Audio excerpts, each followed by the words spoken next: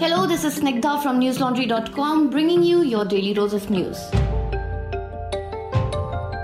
Today is Tuesday, the 7th of April. Before I begin the podcast, I'm happy to inform all our listeners that Daily Dose is now a part of Google News Briefing. That means there's a quicker way to access the podcast daily. All you have to do is ask your Google Assistant to play the news, then go to Settings, News, and click on Add News Source, and then look for Daily Dose. Once you find it, select it and adjust the order according to your preference. And voila, you're all set for a comprehensive daily news update. With 354 new COVID-19 infections reported in the last 24 hours, the total number of coronavirus cases in India today jumped to 4,421, according to the latest data released from Health Ministry. The death toll has risen to 114, while 325 patients have been cured of the virus or discharged. Maharashtra reported the highest number of cases at 891, followed by Tamil Nadu at 621 and Delhi at 523 cases. The centre is considering extending the lockdown after many state governments and experts appealed against lifting restrictions. According to an analysis by the Indian Express, of the total positive cases across 284 districts reported until Monday, 1,486 or 34.71% come from 31 districts which receive the highest number of migrants. While the numbers continue to rise, at least 7 states, which together have reported 1,367 coronavirus cases, indicated yesterday that they would continue restrictions even after the 21-day national lockdown ends on April 14th. While Telangana Chief Minister K. Chandrasekhar Rao said he was in favor of extending the lockdown in his state, Maharashtra, Rajasthan, Uttar Pradesh, Assam, Chhattisgarh and Jharkhand indicated that they would not fully lift the restrictions after next Tuesday. Maharashtra is likely to extend the lockdown in Mumbai and Pune regions as well as in other hotspots. Uttar Pradesh officials said that following the rise in number of cases in the state linked to the Tablighi Jamaat gathering in Delhi, there is now uncertainty over lifting the lockdown in the state. Congress President Sonia Gandhi wrote to Prime Minister Narendra Modi suggesting measures to fight coronavirus pandemic. She said that the government should scrap the 20,000 crore Central Vista project, ban government advertisements to the media, and put on hold all official foreign trips. The External Affairs Ministry said India will license paracetamol and hydroxychloroquine in appropriate quantities to neighbouring countries and to nations badly affected by the coronavirus. This came after the United States President Donald Trump on Monday hinted at retaliation if India failed to provide his country the anti-malarial drug hydroxychloroquine to combat the novel coronavirus. The Centre for Monitoring Indian Economy says that unemployment rate during the last week of March, with the lockdown due to the coronavirus pandemic beginning on March 25th, rose to a whopping 23.8%. The overall unemployment rate in March was 8.7%, the highest in 43 months or since September 2016. The Indian Railways has said that it will manufacture personal protective equipment after receiving approval from the DRDO. The Railways have also manufactured a low-cost ventilator prototype called Jeevan for COVID-19 patients within a week's time. The prototype, however, remains to be tested.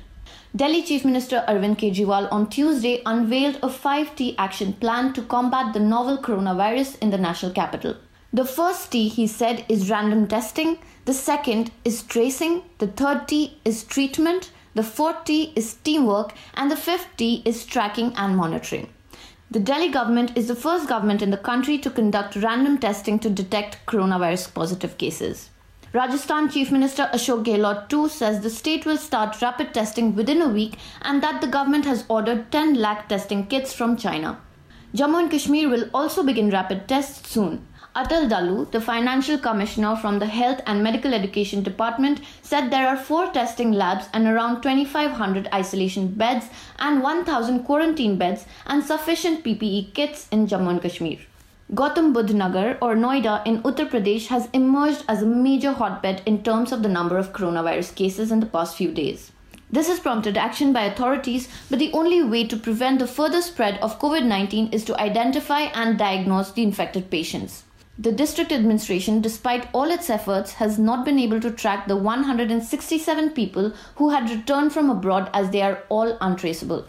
In a bid to strengthen the public healthcare system in Karnataka to combat the coronavirus pandemic, the South Western Railway has begun operations in railway hospitals in the state, which includes over 150 dedicated beds to treat COVID-19 patients and 20 others to treat critical cases across the state. In Bengaluru, the Divisional Railway Hospital has been converted to a dedicated COVID-19 hospital with 50 beds and 6 intensive care unit beds for those tested positive. The state has reported 151 cases so far. Rajasthan recorded 24 more cases of coronavirus on Tuesday, taking the total number of virus cases in the state to 325. The state is working on a staggered exit strategy with curbs in high-risk zones. The virus has so far claimed 6 lives in the state. However, officials maintain that deaths occurred due to comorbidity. An opposition MLA in Assam, Aminul Islam, was arrested today for allegedly making controversial remarks about the condition of quarantine facilities and hospitals treating coronavirus patients in the state. An audio clip of Islam's conversation with another person was shared on social media, where he allegedly said that the living conditions in Assam's coronavirus quarantine centers were worse than those at detention centers for illegal immigrants. A total of 13 FIRs were registered in the last 24 hours against those spreading fake news and hate speech in Maharashtra. Since the 21-day lockdown, a total of 113 cases have been registered for fake news, rumors, and hate speech. A total of 18 people have been arrested so far. Maharashtra reported a jump in its COVID-19 cases on Tuesday as the total tally climbed to 891 in the state. Messaging service WhatsApp 2, in order to combat the spread of fake news and misinformation amid the pandemic, has announced that it has decided to limit sharing of frequently forwarded messages to only one chat at a time. Talking of fake news, not just common people but a number of TV channels in India have been at the helm of spreading misinformation, especially after the Nizamuddin fiasco. To know more about it, do read Ayush's piece titled TV9 Bharatvarsh broadcasts old video of fruit seller as corona criminal spreading virus. You might also want to read another piece by him titled Coronavirus and Nizamuddin. TV news returns to bigotry with a bang. In the article, he talks about how primetime debates talked about corona bombs and Muslim enemies of Modi, completely ignoring the role of the government apparatus. We have a bunch of other articles, ground reports, and podcasts related to COVID-19. Do check them out on newslaundry.com. And if you like what you see, do consider subscribing to us. News Laundry is a 100% ad-free news platform, and that is because we believe that in this age of information and misinformation, news needs to be independent. Sans any agenda. No advertisers or sponsors in the middle. And that can only happen if there is a direct relationship between us and you. So go to the website and hit the subscribe button on the top right corner. The lowest plan begins at 300 rupees a month only. Moving on to some international updates on the novel coronavirus. Global infections stand at more than 1.34 million, with deaths at 74,892. The US now has more than 368,000 cases and close to 11,000 deaths. And the UK has more than 52,000 cases and close to 5,400 deaths. British Prime Minister Boris Johnson was moved to intensive care on Monday night after his condition worsened. Donald Trump paid tribute to Johnson at his daily White House briefing, calling him a fantastic, warm, strong, smart guy who fought like hell for his country. But, he said, and I quote, "Intensive care is big stuff, really big stuff," unquote.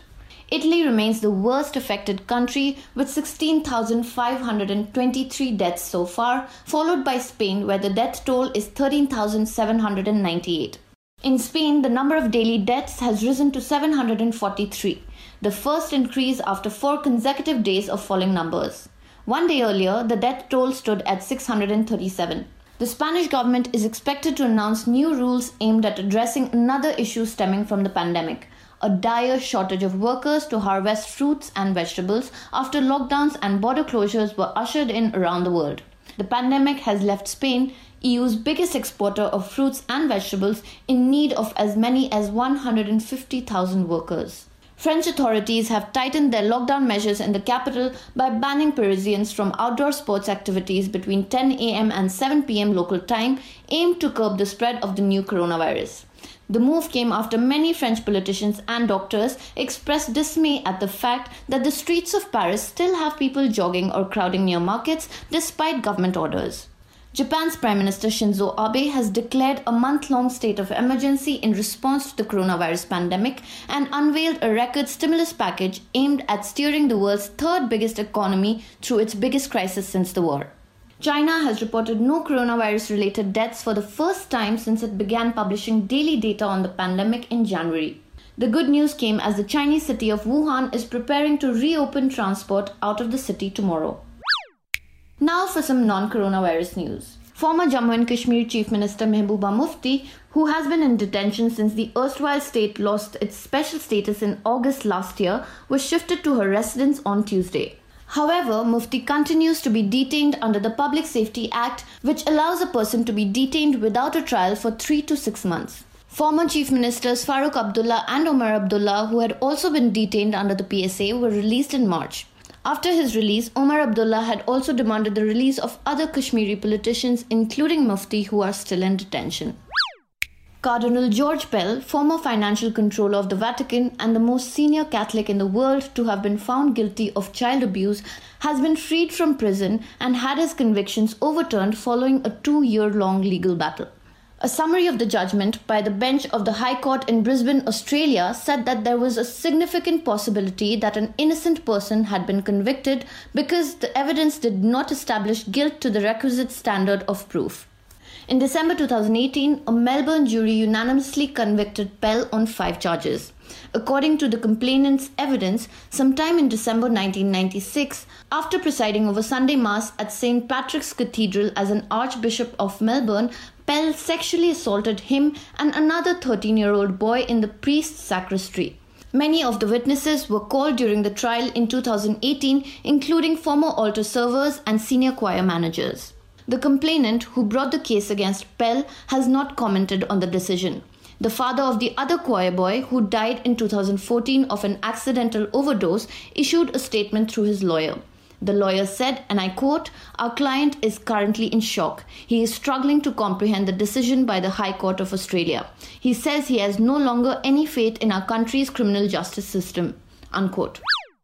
Now for some homegrown stuff from newslaundry.com. Do read Nikita and Anusuya's latest report on how the pandemic is affecting the restaurant industry. The report is titled Scary Scenario: Coronavirus is Breaking the Back of India's Restaurant Industry. Also, do not forget to watch the latest episode of TV Nuisance, where Manisha talks about how TV news anchors found an excuse to tarnish all Muslims as Corona jihadis and indulge in some good old dog whistling after the news of Nizamuddin gathering broke out. That's all for today. Have a great day or a good night depending on where you're listening from. See you tomorrow. All the News Laundry podcasts are available on Stitcher, iTunes, and any other podcast platform.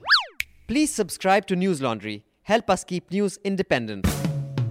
To catch all our podcasts on news, pop culture, current affairs, and sport, visit newslaundry.com. Follow us on Facebook, Twitter, and Instagram, and subscribe to our YouTube channel.